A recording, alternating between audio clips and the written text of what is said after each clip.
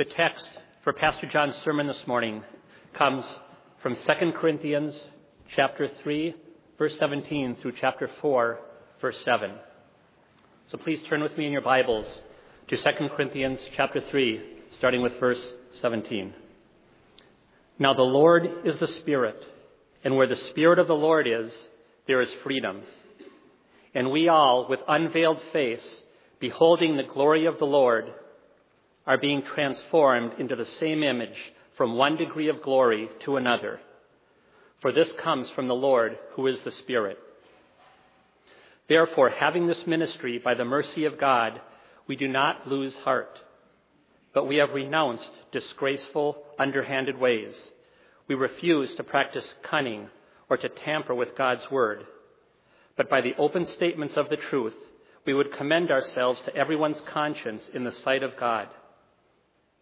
And even if our gospel is veiled, it is veiled only to those who are perishing. In their case, the God of this world has blinded the minds of the unbelievers to keep them from seeing the light of the gospel of the glory of Christ, who is the image of God. For what we proclaim is not ourselves, but Jesus Christ as Lord, with ourselves as your servant for Jesus' sake. For God, who said, "Let light shine out of darkness," has shone in our hearts to give the light of the knowledge of the glory of God in the face of Jesus Christ. But we have this treasure in jars of clay to show that the surpassing power belongs to God and not to us.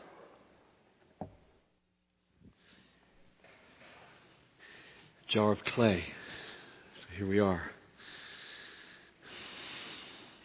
My heart is full of longings now for this message. And let me tell you what they are, and then I'm going to pray that God would do them. At one level, I want to draw you into the last 3 weeks of my labors and my thinking on a book called, I hope, God is the Gospel. Subtitle, Meditations on the Love of God as the Gift of Himself. I want you to taste this morning what I've been seeing. At another level, I desire to cultivate at Bethlehem a unified, common understanding and conviction concerning the meaning of lostness. I want us to know as a family what it means to be lost. I want us to have a common vision of lostness. And the opposite, to be saved. What does to be saved mean? That's one level. 2 levels. Here's a third.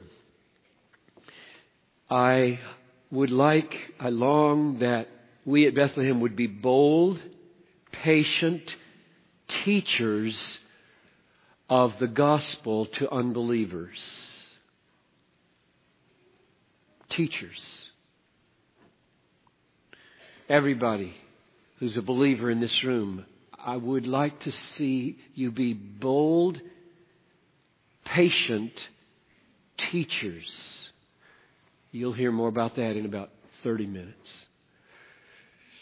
But underline the word teacher.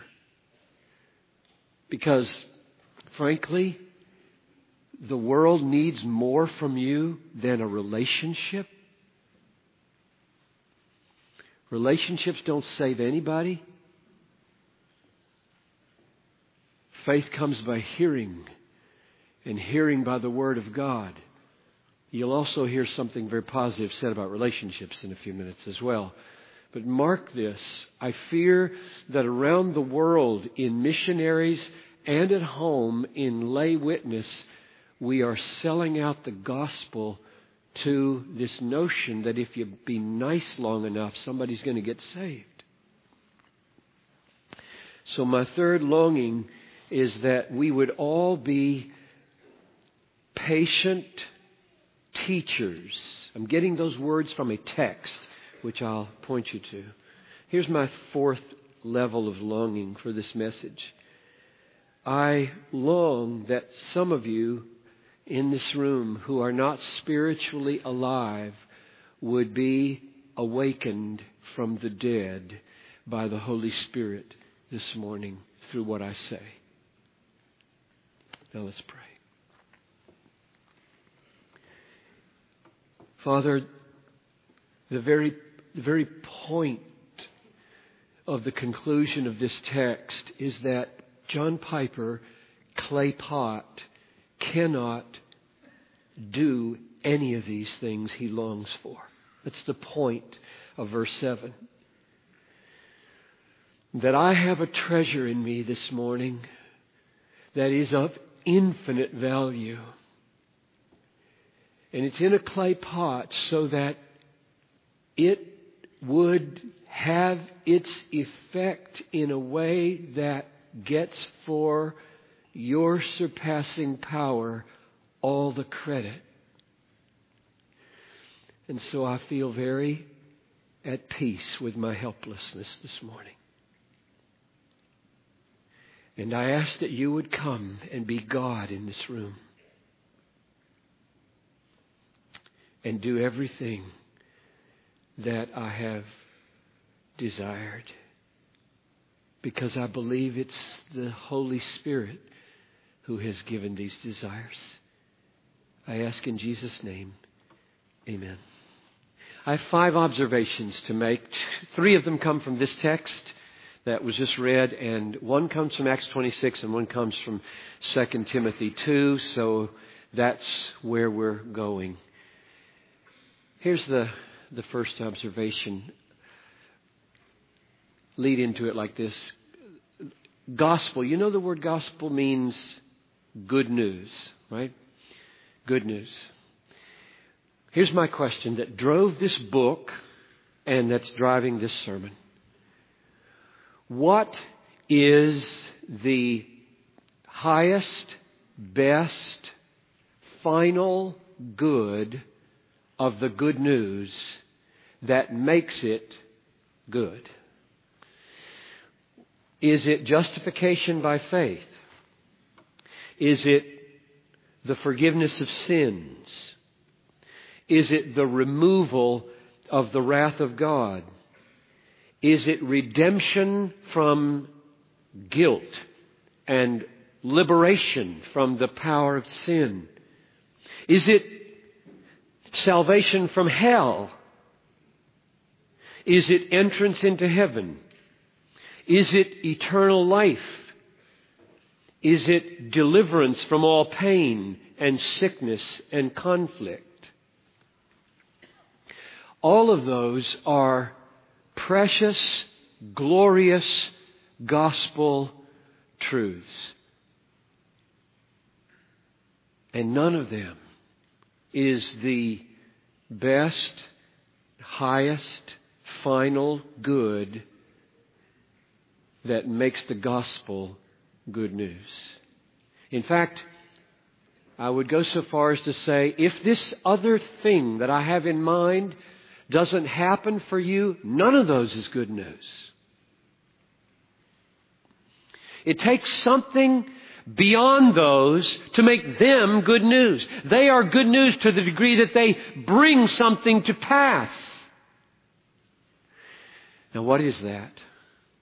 Let's read 2 Corinthians chapter 4, verse 4 to get the answer.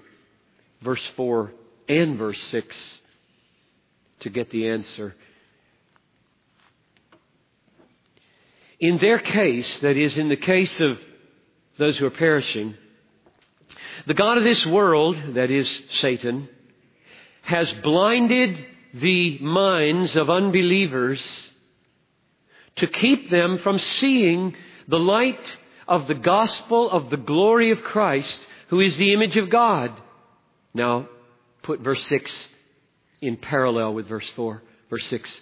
For God, who said once at the creation of the world, "Let light shine out of darkness," has shone similarly into our own hearts to give The light of the gospel of the glory of God in the face of Christ. Notice the parallels, because we have one answer, not two answers here. Verse 4, the light of the gospel of the glory of Christ, who is the image of God. Now, lay on top of that, verse 6, the light, so light matches light, of the knowledge matches gospel, which is why there has to be teaching and evangelism as well as relating. Gospel and knowledge are parallel. Of the glory of God matches of the glory of Christ. And then to explain how they're one glory, the first one ends, the glory of Christ, who is the image of God. And the second one ends, the glory of God in the face of Christ. And now we see it.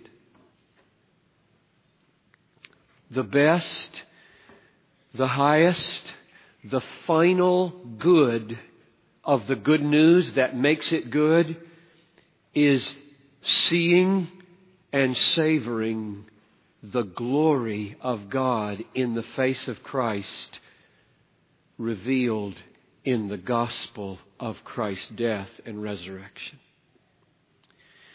And if you don't this morning see glory, beauty, treasure, wonder shining off that table and the facts of the gospel of Christ crucified and risen, you may not be a believer. You're probably not a believer. The only reason I say probably is because in the Christian life, clouds come and go. And sometimes our vision is temporarily obscured. And those are frightening times. And they should be frightening times. And we should get on our faces and plead, "Oh Lord, open the eyes of my heart again, that I might see the wonder of the gospel. Don't let me in this darkness anymore, because it is the God of this world who blinds the minds of unbelievers to keep them from seeing the light of the gospel of the glory of Christ, who is the image of God." And oh God, if this morning I am in that condition, blow that cloud away, defeat that demonic influence in my life, and let me see again glory. Let me see light. Let me see beauty. Let me see a treasure. Don't leave me. And some of you have never seen it, which is why going to church is so boring. Why that song we sang, Jesus, priceless treasure, source of purest pleasure, makes no sense at all to you. You can think sex, that makes sense. I feel that. Food, I'm hungry right now, that would feel good. Jesus, I don't get it. You're blind. You remember how Jesus talked about it?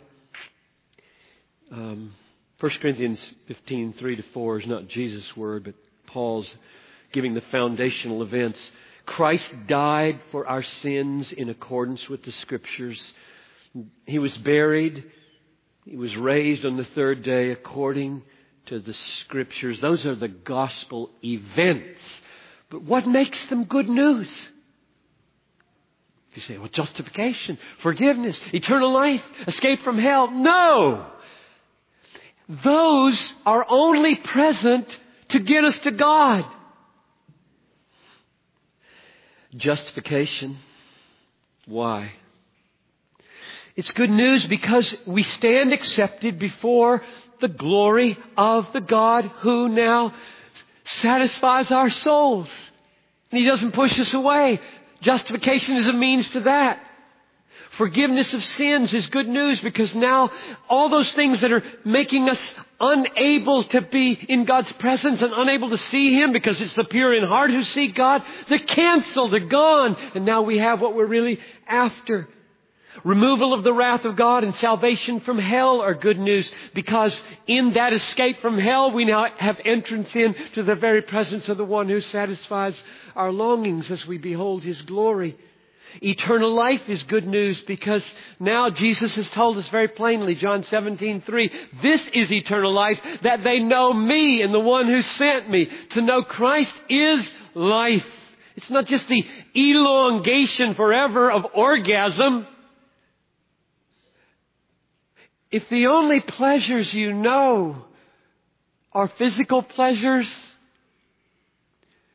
you're like a 6-year-old who just heard that word and don't have a clue what I'm talking about.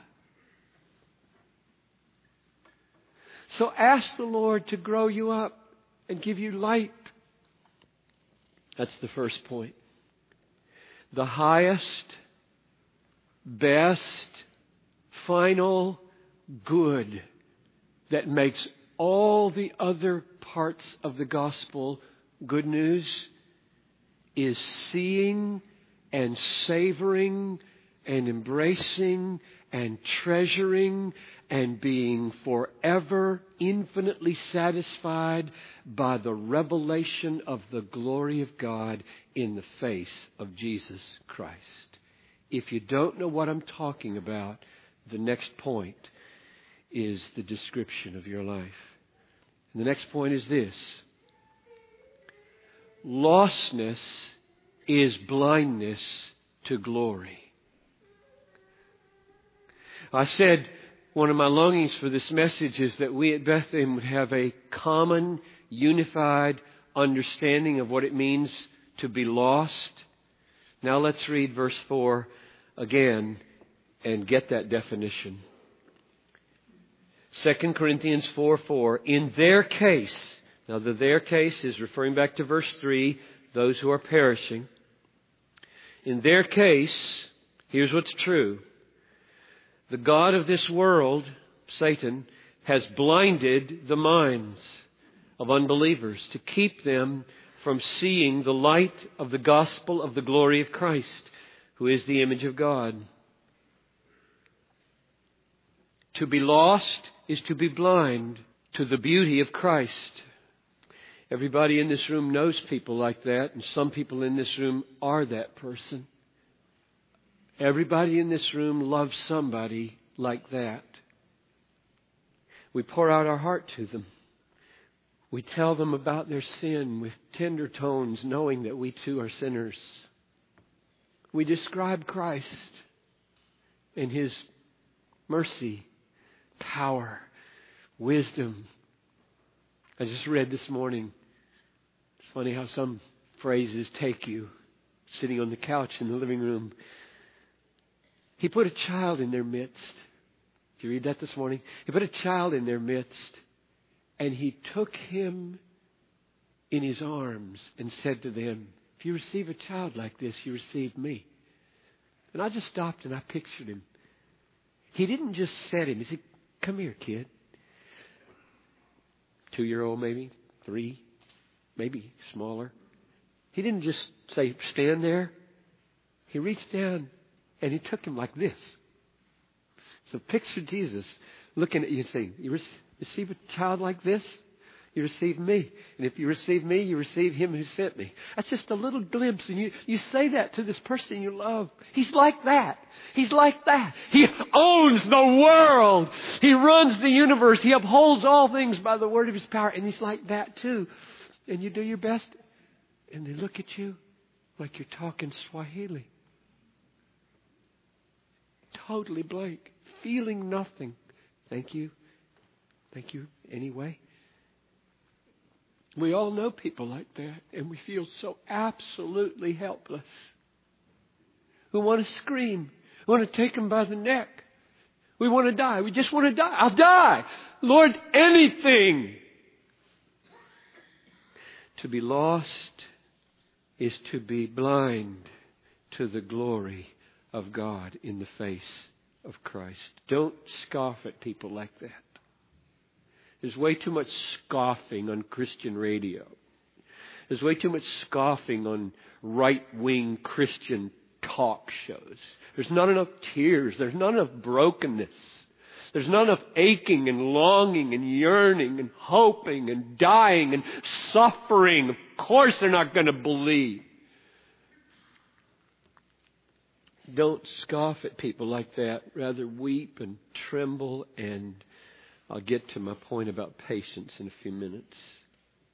So that's my second observation. First one is the highest, best, final good of the gospel that makes all the other good things good is finally being able to see the beauty. Be satisfied by it increasingly forever. And the second point is not to be able to see that is what lostness is. Here's the third observation. God alone can give light and take away the blindness. And that's verse 6. 2 Corinthians 4:6. God alone can give this spiritual sight. Now this is a reference back to Genesis 1 where there was no light and God said, "Let there be light." And nothingness obeyed. Just like it will in the heart of the people we love, God willing. You see nothing there. There's nothing there. There's no hope. It is dark. There is hope. For God, who said once, "Let light shine out of darkness," has shone into our hearts to give the light of the knowledge of the glory of God in the face of Christ. Let us at Bethlehem not only have a unified, common, glorious, corporate idea of lostness, but let us have a common, unified idea of how we got saved.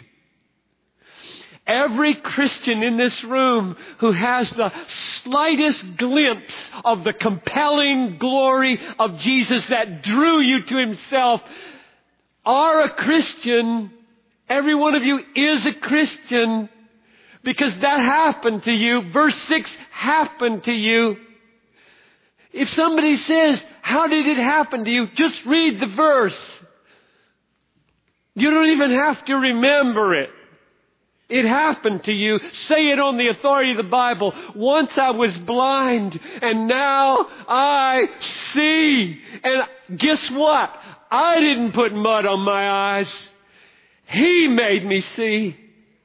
He said to darkness once upon a time, "Let there be light." And once upon a time, in absolute sovereign grace, when I was in total rebellion, could see nothing beautiful in Him, He spoke light into my heart. And once I opened my Bible and suddenly it looked interesting. I had some questions and I wanted to know more. And I started to feel like if this is true, everything in my life would change. And there was this trembling sense, "My God, I think I'm being saved." You are. And you didn't do it. No Christian thinks he saved himself. Because being saved is having the blindness taken away. Blind people can't do that. Dead people can't do it. God alone saves, which is how helpless evangelists and lost people are when they meet each other. They're both desperate. The difference is the evangelist knows it and is praying for power. Which is what I'm doing right now. For you. God, do it. This is the work of God when the scales fall and the veil is lifted. We love stories like this, don't we? Sam sent me an email after last communion Sunday. I was in my study just working away on my book and checking my email every few hours, hoping nothing's there. But I wanted this one. He just told me, this was downtown, Sam led communion, and he said what I often say at communion. He said, "Now, here's who should eat and here's who shouldn't, but you know, it is possible to believe before the tray gets to you." That's how gloriously simple it can happen. A man had been brought to church for several months by one of our folks. very foreign to the gospel, but was learning little by little, Sunday after Sunday. He leaned over to the person next to him and said, "I'm ready." And the man said, "Ready for what?" And he said, "I want to believe." And they bowed their head while the trays were on their way. And he trusted Christ, and he confessed with his lips that Jesus is Lord. And he took communion for the first time in his life. Just give you another little window there, the kind of thing that was happening. This was a man so foreign to Christian worship, he'd never heard singing like this. He would take his cell phone out, call his girlfriend, and keep it on during the worship service. She was in China. Then, give me one more story, because we need stories like this. We need to see God at work, because He is at work. I got an email on April 4 from the Netherlands. And here's what it said. This is a Jewish man in the Netherlands listening online to the radio program. "God bless everyone who reads this. I can't believe it took me 2 whole years to understand what is said in the audio sermon, Education for Exaltation in Christ. I am a Jew, a Christian Jew as of 2 minutes ago. I believe that Jesus is God. Jesus is Elohim. He who has the Son has life," you said. God used that radio sermon to crush the mind of this stubborn Jew. I must say, I had troubles with the father name being pronounced, as in Jewish culture, it is not common to pronounce the father's name since we don't know how it is pronounced. But I decided to go on and listen. My eyes went open. Just today, I was angry with God. I said to Him, "Why are you letting me search without finding answers?" Well, I found it now. Jesus is Elohim. I will make sure that this gospel message will be spread out here in Europe. I am from the Netherlands. I can't believe it. Well, I do believe it, actually. Jesus is Elohim. Praise Jesus. Praise Elohim, your brother in Christ, Michael. This is point 3. Salvation is when God sovereignly speaks light in your heart. And you are enabled in a sermon, in a tract, in a radio program, in a TV program, a Billy Graham crusade, reading your Bible, listening to a friend talk about Jesus. You are enabled for the first time to taste spiritual beauty, glory, treasure, and be drawn to it. That's God. And that is the way salvation comes. Here's the 4th observation. And now we're going to Acts 26. And I do hope you'll go with me. Would you turn to Acts 26? If you have a Bible, if you don't, just listen carefully. But I want you to weave together in your mind and in your Bible these 3 texts. 2 Corinthians 4, 4 and 6. And now the second one, Acts 26, 17 and 18. Or just remember 18. The 4th observation is that though God alone can give life, light, He uses people to bring it to pass. He uses messengers.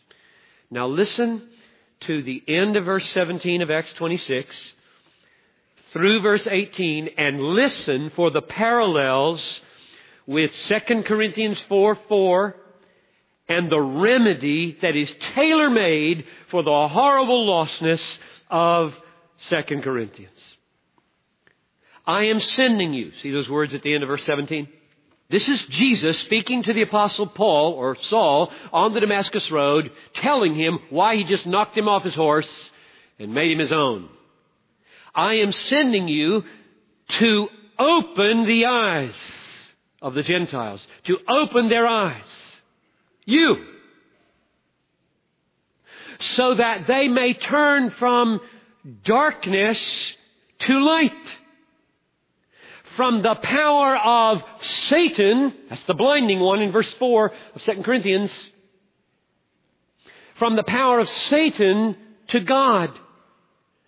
That they may receive the forgiveness of sins and a place among those who are sanctified by faith in me. Notice the perfect remedy. I'm sending you, Paul. I'm sending you, Bethlehem. I don't do this miracle illumination in human hearts without human messengers. I'm sending you to do what? To take away blinding effects of Satan, who's blinding the minds of unbelievers to keep them from seeing the light of the knowledge of the glory of God in the face of Christ. I'm sending you to do what only I can do. Oh, listen. This is devastating and gloriously encouraging. It is saying, when you talk to that loved one, when you talk to that colleague, that friend, that neighbor, and they seem so far from any interest, so far from any delight, any pleasure, any joy, any resting, that you just want to throw in the towel. Remember, you are helpless and you're appointed to make it happen. It's a wonderful position to be in.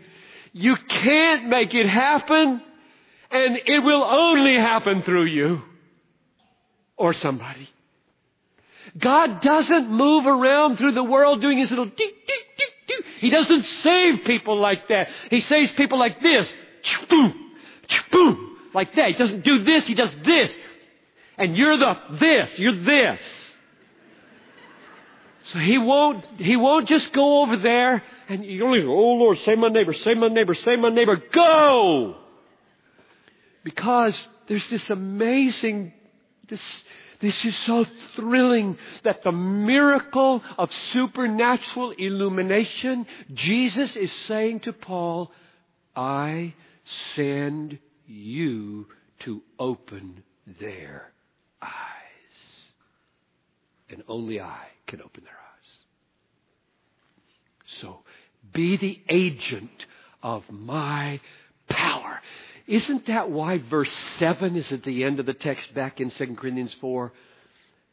We have this treasure, meaning the light of the glory of God in the face of Christ. We have this treasure in clay pots in order that the surpassing power might belong to Him. We're all clay pots. Our words are never adequate. You ever come away from a witnessing situation feeling, whoa, I really did it good? Never, never, never will that ever happen. You will always be a broken clay pot. And there's design in that. God wants the glory. And He's going to get it for His power. That's the fourth point. Let me rehearse them for you, and then we'll give you the last one. Number one, the highest, best, final good of the gospel that makes all the other wonderful parts of it good is the glory of God in the face of Christ offered to you for your everlasting satisfaction as you are enabled to see it. Second, lostness is blindness to that glory. Third, salvation is only possible because God says sovereignly, let there be light. And fourth, He doesn't do it without human emissaries. Acts 26:18. Last point. In the mouth of those emissaries, patient teaching is called for. I want you to hear two clusters of ideas there. Patience is one, teaching is another. There's this relational component. I said I would come back to relationships and say something positive. This is big. While I'm talking, turn to 2 Timothy 2. Would you do that? This is 1st and 2nd Thessalonians, 1st and 2nd Timothy, Titus, Philemon, Hebrews. Get your bearings there. Find this little book of 2 Timothy, because I want you to connect 2 Corinthians 4:4, Acts 26:18, and 2 Timothy 2:26 as the three verses that have a whole worldview.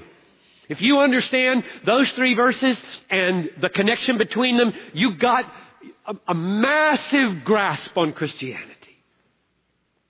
I said there are two clusters. There's this patient cluster that has to do with relationships and ethics. And then there's this teaching cluster that has to do with the content of what you say. Now let's read 2 Timothy 2, 24 to 26. This is for all of us now. Addressed to timid Timothy. He was a pastor, but it's relevant for all of us. Timid Timothy, and he's being told how to be an agent of what only God can do. All right? This is like filling up. Like if Paul said to Jesus on the Damascus Road, this does not make sense. You're sending me to do what only you can do? Well, give me some details. These are the details. 2 Timothy 2:24. The Lord's servant, that's the messenger, that's you or Paul or me. The Lord's servant must not be quarrelsome. So try to avoid the knockdown, drag out word battles. You can't always do that. That's okay. If you can't, you can't. But don't be known for that. Must not be quarrelsome, but kind. It's big. Relationships matter. Kind to everyone. Here's the next one. Able to teach. Isn't that interesting? Teach. I'll come back. Patiently, that's where I got that word. Enduring evil. You got to take your lumps in evangelism from your kids or your neighbor or your colleague, your dad. You've spoken and it just comes back with bad news. You can always turn it against you and you feel like you've blown it. And patience. Patiently enduring evil, correcting his opponents with gentleness. There's got to be some correction. If somebody says, I think Jesus is a reincarnation of a cat, you got to correct that. But you do it gently. And then here's 2 Corinthians 4:6 all over again. If you didn't get it there, please get it here. When you behave like that and when you teach like that, God may perhaps, He's God, we're not. We don't wrestle God into doing anything. He may perhaps grant them repentance. I want you to notice the threefold sequence in the rest of what I'm going to read it very slowly and comment as I go, and then we'll be done. There are three things that God will do here, perhaps this afternoon, as you lovingly, patiently, kindly, gently teach someone some beautiful things about Jesus, whether they seem to receive it or not. This is what God may do. It's three things. And they're in sequence, and they're just mind-boggling. First, let's just read them. I don't need to say too much. He will grant them repentance. You know what repentance is? Metanoia means a change of mind or heart. Like we were regarding television this afternoon is really exciting. I don't know what's on this afternoon. That might be exciting, but there might be something. And you're really excited about it. And then somebody's talking to you, or maybe it's happening right now, and a mind and a heart are changed. And is there a book I could buy to read this afternoon about Jesus? Is there somebody I could talk to about Jesus? Is there a walk I could take around a lake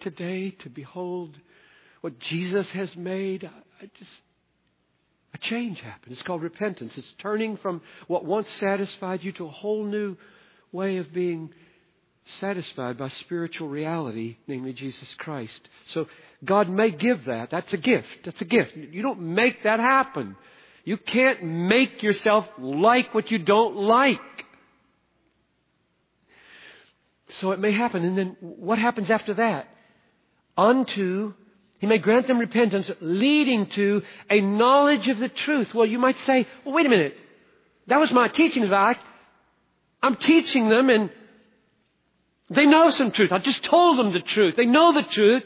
That doesn't take any repentance. The devil knows the truth. So obviously this must mean something more than devil knowledge. I mean, the devil knows more truth than you'll ever know until you get to heaven. Knowing truth doesn't save you by itself. So this knowledge of the truth, which comes from repentance, not leads into repentance. You see, you're giving them some knowledge at the front end that God will use to lead to repentance. And then that knowledge becomes another kind of knowledge. That's called the light of the gospel of the glory of Christ, who is the image of God. That's the kind of knowledge we're talking about here. Eternal life is to know me and Him who sent me. This is a knowing that is a relational embrace of what is truly seen to be glorious. This is knowing. It's not like opening a treasure chest full of gold and thinking it's rust and saying, next. You saw it, you knew it, but you didn't know it. It's opening it, scraping it a little bit, and then saying, I'm going to buy this field. I'll sell everything to buy this field. That's repentance, and that's the new knowledge that comes. Lastly, this is the sweetest for some of you right now. I have seen in my life and in my ministry the devil in some pretty powerful ways. I don't toy with the devil. I hate the devil. And I think it's right to hate the devil since he's beyond repentance. It's not right to hate people who are demonic. But it's right to hate the devil because he's gone. And all he does is make people miserable. That's all he does. So I hate him. And he's very powerful. He's way stronger than I am. Only I know the one who, when he speaks, the devil obeys. And I want the devil to let people go in this room. And some of you, his fingers are so deep into your groin and so deep into your mind and so deep into your heart, you can't even tell it. And so let's finish reading it and then we'll pray that God do it and close.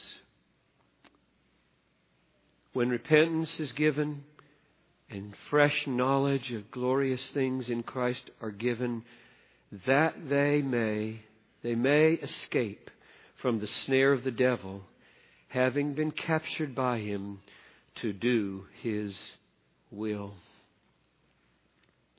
This is amazing to me. I've been involved in at least one major dramatic exorcism in which a person was demonic and flopped around on the floor like a fish. I've seen that. I know it happens. And for those in certain cultures it happens more often. But I think this is more normative deliverance. Is it not amazing to you that this text could say the devil takes people captive to do his will? So they're just in bondage to pornography, in bondage to some kind of lust, or in bondage to greed, or in bondage to anger. It can't do anything but be angry. It's just bondage. And this text says, now here's my prescription, mom, son, brother, friend. Don't be quarrelsome. Be kind. Teach. Be patient when they come back at you. Take your lumps. Correct them with gentleness. That's it. It's like, wow, God, some big thing. No. It's God's the big thing. You're not the big thing. No thing is the big thing. God's the big thing. Yours is. Can you do that? Can you, over the long haul, keep speaking sweet, powerful, gospel truth? God may, perhaps, grant that they would repent and come to a knowledge of the truth and be freed. So, Christian, open your mouth. Don't be silent. Don't be impatient. Keep on telling, keep on teaching the glorious Christ. An unbeliever who's sitting there wishing this would be over, may God please make this message or someone else's message the means of your repentance and a recognition in the gospel of the glory of the greatest treasure you could ever know. The Lord bless you and keep you. The Lord make His face to shine upon you and be gracious to you. Did you hear that?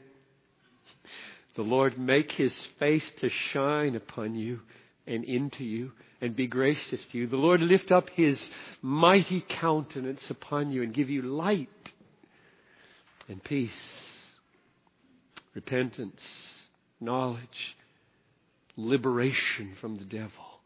And all the people said, Amen.